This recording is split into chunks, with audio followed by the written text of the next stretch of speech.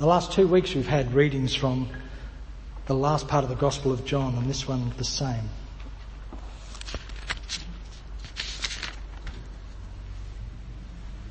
This is Jesus in prayer just before his betrayal and arrest.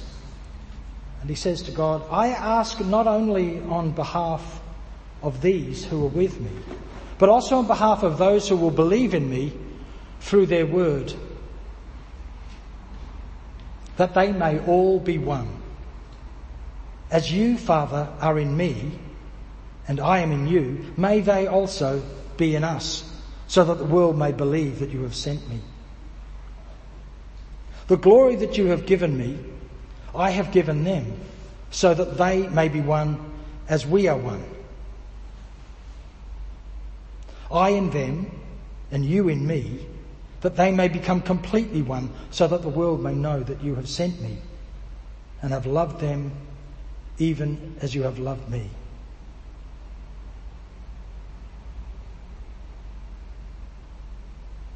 Father, I desire that those whom you have given me may be with me where I am, to see my glory, which you have given me, because you loved me before the foundation of the world. Righteous Father, the world does not know you, but I know you. And these that you have sent me, I made your name known to them and will make it known, so that the love with which they have loved me may be in them and I in them.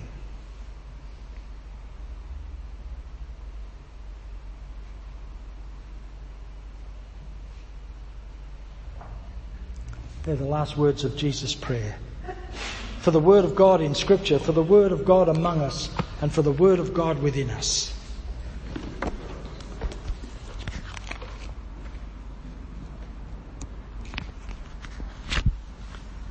So that they may be one just as we are one. John goes on and on about oneness, being one. What does he mean by it in this final prayer? What does it mean to be one? What does it mean that Jesus and God are one? What does it mean to be in God, that Jesus says he is and that we also are? Because he was praying not just for the disciples but for anybody else who turns up afterwards, which is us. As you, Father, are in me and I am in you, may they also be in us. Always makes me think of those Russian babushka dolls. You know, the ones where you pull the top off and there's a little one inside, then you pull another, there's another little one. It's sort of everything's inside everything else. Doesn't make it any easier to understand. I mean, at one level we know that we're all one. It's now kind of passé to tell each other that we're all made of stardust, that we're all made of exactly the same elements of the universe that came into being at the moment of the Big Bang, that everything that exists, the things we're sitting on, the things we're wearing, the air we're breathing, the bodies that we have is all the same stuff. We need to know that and we need to understand it, but of course we never can. But it can just wash over us, and it's really hard to know what this means. Here's two things that I think are at least helping me to come to terms with this, because like many of you, I've been listening to this stuff for years, and it just washes over me some Sundays. Even when I'm preaching it just sounds like, oh, I've said all this before, you know, it doesn't sink in. One of the things we have to do to be full adults is to come to terms with our family of origin as best we can. And whether or not we lived with both of our parents all through growing up, and it was a wonderful experience, and then we left home and began to live our own adult lives separately, or whether we didn't even know who our parents were, or any other combination in between, we've still got to come to terms with our experience of that family, even if we don't know who they were. Am I like them? Well, of course you are in some ways. You look a bit like them. You act a bit like them. Some of that's good, some of that's bad. You have traits in you that are like them. And what does that mean for me? How will I live my life? And of course, as a teenager, you're trying to do this in great chunks. You're trying to make sense of your life separate from your parents. I have a friend at the moment whose son has been really interactive with her all of his life. Blah, blah, blah, blah, blah, blah, blah, all the time. Which used to drive her crazy. Now, nothing. He's 15, I think, or 14, 15. How was school? Fine. What you do? Not much. You got any maths homework? Some. Monosyllabic. Now, I can't imagine that I was like that as a teenage boy, but I probably was, I don't remember. Maybe teenage girls are a little bit different, I don't know. Maybe not all teenage boys, but this son is doing that. And one of the things, of course, he's trying to do is separate himself from his mum, trying to figure himself out. We all know that. We've all done it, at least to some degree, and we did it really well and we did it really badly all at the same time. But we try to work out who we are. What does it mean that I am a part of this mob? Which are the things for which I can be proud, and which are the things for which I wish we didn't have in my experience? I have a friend who every one of the women in her family has suffered from breast cancer. As far back as were able to test. And she assumes that she's got the same gene, which would be a pretty good assumption, wouldn't it? So she has to deal with something really physical and really basic.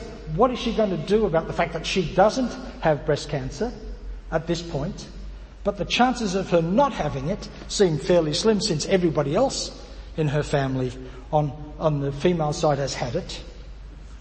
How is she going to deal with that?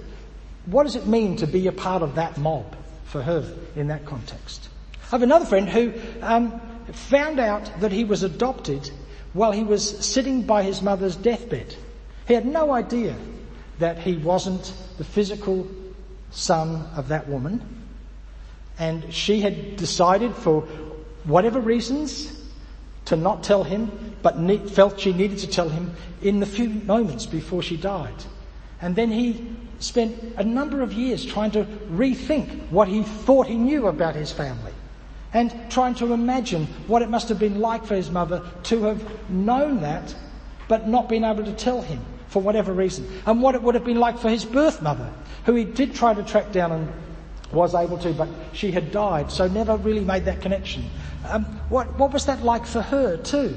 And how does he rethink himself as a part of that group? Being one with that family, it's not clear that that's easy. But what it ought to do for us is create within us a little bit of humility. Because our mob, they've stuffed it up a fair bit. Your parents didn't do a perfect job. Their parents didn't. Turns out, if you're a parent, you're not doing a perfect job either. And if you're not sure, just ask your kids. They'll tell you. So it ought to create in us a little bit of humility, a sense that then they weren't perfect and I'm not perfect, but we are somehow connected. That's a level of oneness that we ought to learn to be able to live with. It ought to be true within our organisation. Many of you will have seen the reports in the ABC about the problems within the Uniting Church, what are basically a real divide in our understanding of what the faith is about and how it should be experienced and taught. Many parts of the South Australian church, particularly, and other parts of the church across the country, are dead against the idea that people who are of same gender should be allowed to marry within the Uniting Church. The Uniting Church as a whole has decided that that's acceptable and that ministers can choose whether or not they will marry somebody of same gender. But there's a big group, and in South Australia it's about half the church, maybe more, are either uncomfortable with that or dead against it. And we're not doing a very good job at the moment of trying to figure out how we be together. How do we recognise we're one family and have a significant difference as to how we should do this? How gracious can we be towards each other? How can we work together? How can we try and understand another's position without necessarily buying into it? At the moment we're not doing a very good job, and that's not because we're all stupid. It's because it's hard. There's another way of thinking about it too, and I reckon something about this is what Jesus is on about in this last prayer. And it's the idea within indigenous cultures of having a story, having what we've called, and some indigenous people have now started to use this language for better or for worse, a dreaming. The painting on the wall is Emily Carme Nware's famous painting of Big Yam dreaming. The previous one, the big multicoloured one that was up there for a few minutes, is another of her major works, Creation Story 1. It's called Creation Story 1. This one's held by the National Gallery. The previous one's held by the National Gallery of Victoria. They're enormous paintings. And Big Yam Dreaming was part of Emily Nware's story that she was told to carry from a little girl. And my understanding of this is really basic and it is nowhere near as nuanced as it should be. But as I understand it, in talking to Indigenous people that I've worked with, when you're living within the culture as you should be, and lots of people have found themselves divorced from their culture, everyone is in part of a clan where they have to carry a specific story. And Emily Nware's story was yam dreaming. And so it's the idea that you would know about where the yams are. It's a survival story. Without the yams, you can't live. Without waterhole dreaming, you can't live. So nobody can carry all of this in their head. So different parts of the clan carry different parts of the story. And originally these were painted into the sand over and over again to remind those who needed to know it. And it wasn't never just one person. It was a whole group of people. Because life's precarious, and if the only person who knows where the yams are dies, no more yams. So it's worked as a group, and the story is told over and over again. This painting she painted near the end of her life. She only became famous as a painter, and she's now for what it's worth, her paintings sell for more money than any other paintings in Australia. Many, many millions of dollars. These are almost now priceless, certainly since she died at the end of the 90s. And she painted this one, as she did all her works, by laying these enormous canvases out on the ground and sitting on them and painting them. And as she was doing it, she was telling the story of yam dreaming over and over again. And there's something about that the story that is essential for survival, that I reckon Jesus is on about. Because he says earlier on in John's Gospel, he says, the Son can do nothing on his own, but only what he sees the Father doing. Whatever the Father does, the Son does likewise. That's that sense of the handing on of the great tradition. The telling of the story over and over again so that we know who we are as a people. That's why we do this over and over again on a Sunday morning. We tell the same stories. We read the same Bible readings over and over again through, in our case, a cycle of 3 years. As we remind ourselves of this extraordinary story that we are the people of God. We are actually claimed by God. We're actually, in a sense, we're not only made by God, but Julian of Norwich, the 14th century mystic from the area of Norwich in England, said not only are we made by God, but we're made of God. It's a pretty extraordinary statement. And that was before she understood, as we now do, the interconnectedness of all things and the way things are made of the same stuff. We're not only made by God, we're made of God.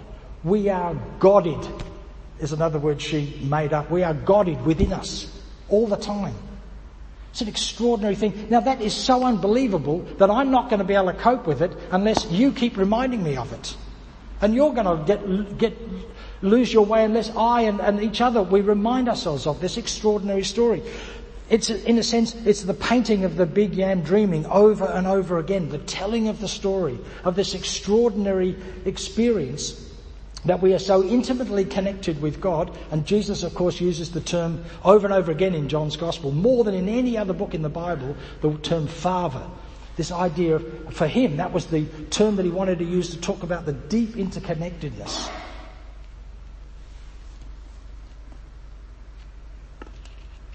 So that's our job, is to remind ourselves of this extraordinary story. The deep oneness. And we've got to work it out like we do with our families. We've got to keep talking about it and figuring out where we fit into it at the moment. Because when you're 15, your relationship to your family is different than when you're 50. It's different than when you're 90 and you might be the only one left of your clan. But you still got to reconfigure it, still work it out. We're still working it through. And we're telling ourselves the story over and over again. The big yam dreaming story for Emily Unwarrier. And for us, the story we need to tell in our culture, of our life, of the extraordinary idea that we are made by God and we're made of God.